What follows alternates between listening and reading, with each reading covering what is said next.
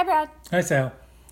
You have spent quite a bit of time hiking in the American Southwest, or enjoying the American Southwest, more than I have. Let's say that. Okay.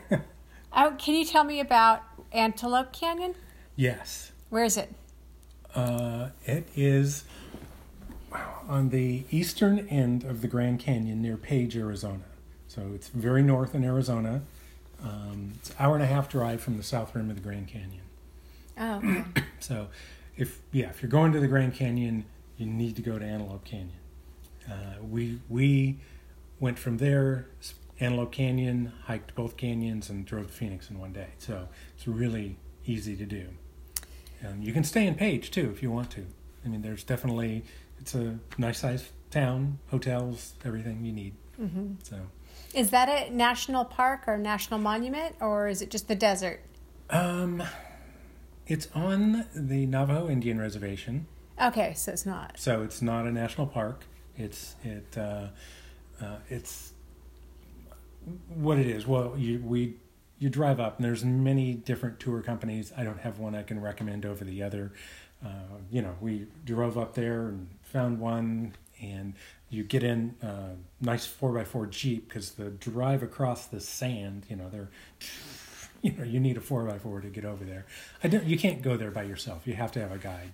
Okay. And the guides are very helpful, very knowledgeable about taking pictures and showing you the different formations. So you wouldn't really want to go without a guide. It was $45 for the first one, and that includes an $8 reservation fee. And if you do both canyons in a day, you don't have to pay the $8 on the second one. It makes it $33. So what are the two canyons? Upper Antelope Canyon and Lower Antelope Canyon. Okay.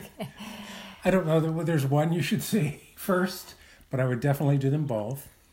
Antelope Canyon is the one that you always see these pictures of, this amazing red and pink swirly looking rocks. Right.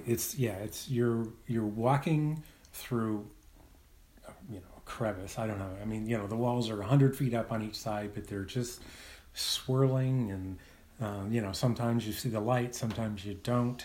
You'll see pictures now what I'm talking about.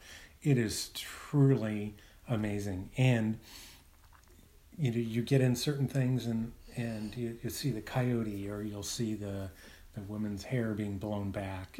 These are rock formations. Rock formations, yeah. And neat. It's really neat. And they explain to you history and all the different photographs you can see. And there's probably, it's not a hard walk,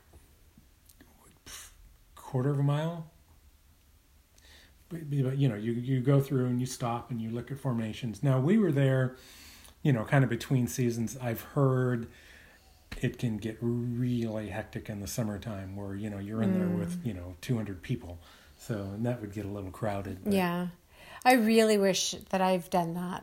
If those photos you have are so amazing, I'm just excited to think about exploring that area of our country. Yeah, it was. It was really great. And if you get there certain times of the year, and you can look all this up online, or I'll put some links below, you can check out. The sun's coming directly down, and you can see sun rays coming to the bottom and stuff like that. But I mean, don't wait for that. Go any time of year. Yeah. It's really nice. And then the lower canyon's a little different. The upper canyon's kind of like this. Okay, Brad's making like a teepee with his so the stands. Top is kind of closed, and the other one is a little more open, where it's very narrow at the bottom, but you can see the sun. So they are different enough. You want to go see both. I mean, what's the surface like to walk on? The upper canyon is all sand, and the lower canyon would be a little V at the bottom, but they fill it with sand, so you actually are walking on sand. So is it like beach sand, or is it just compacted dirt or something? No, it's beach sand. Oh, so it's a little rugged to walk through, or a little tough on your legs? No, it's not. I don't think it's that deep. Okay. It's just, it's just sandy, but not... You're not like squishing in so much. Well, that can be fatiguing for people who have. No, I don't think it would. I don't think anyone should worry about it. Mm-hmm. Now, I don't know about like wheelchair access. They may or may not have something like that. Certainly, the lower canyon does not, because you start off by hiking down metal steps, and they tell you, no pictures on the steps because people have dropped cameras and if someone's below you, all kinds of stuff has happened. So, put your cameras away, secure everything until you're at the bottom. And that's good. Yeah. So that's good advice. It's nice. They're conscientious of that. Right.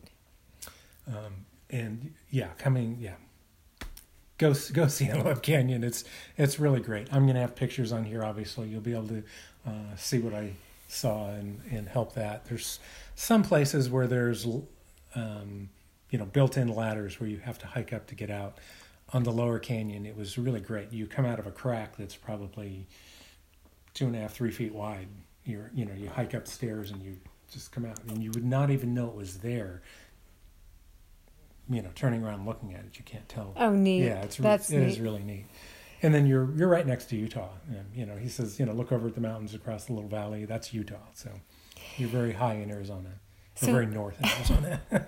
So we also do a podcast. We videotape and we also do a podcast. The Yes. folks who are listening to the podcast won't be able to see your amazing photographs. Oh, yes. Unless they visit your website or YouTube channel? Yeah, YouTube channel, Travel Hunt. Travel Hunt, okay. Or travelhunt.com. Okay. I have, I think I've written about this and put up pictures. Good. I've blogged about it. Okay. So, yeah, travelhunt.com would have pictures. Okay. And then the YouTube channel doesn't get updated as frequently, so wah. Yeah. They gotta wait. Wait till we get it up. Yeah. Okay. Well, let me know when this goes up and I'll put mine up. Okay, great. All right. Well, thanks, Rob. Okay. Thanks, Al.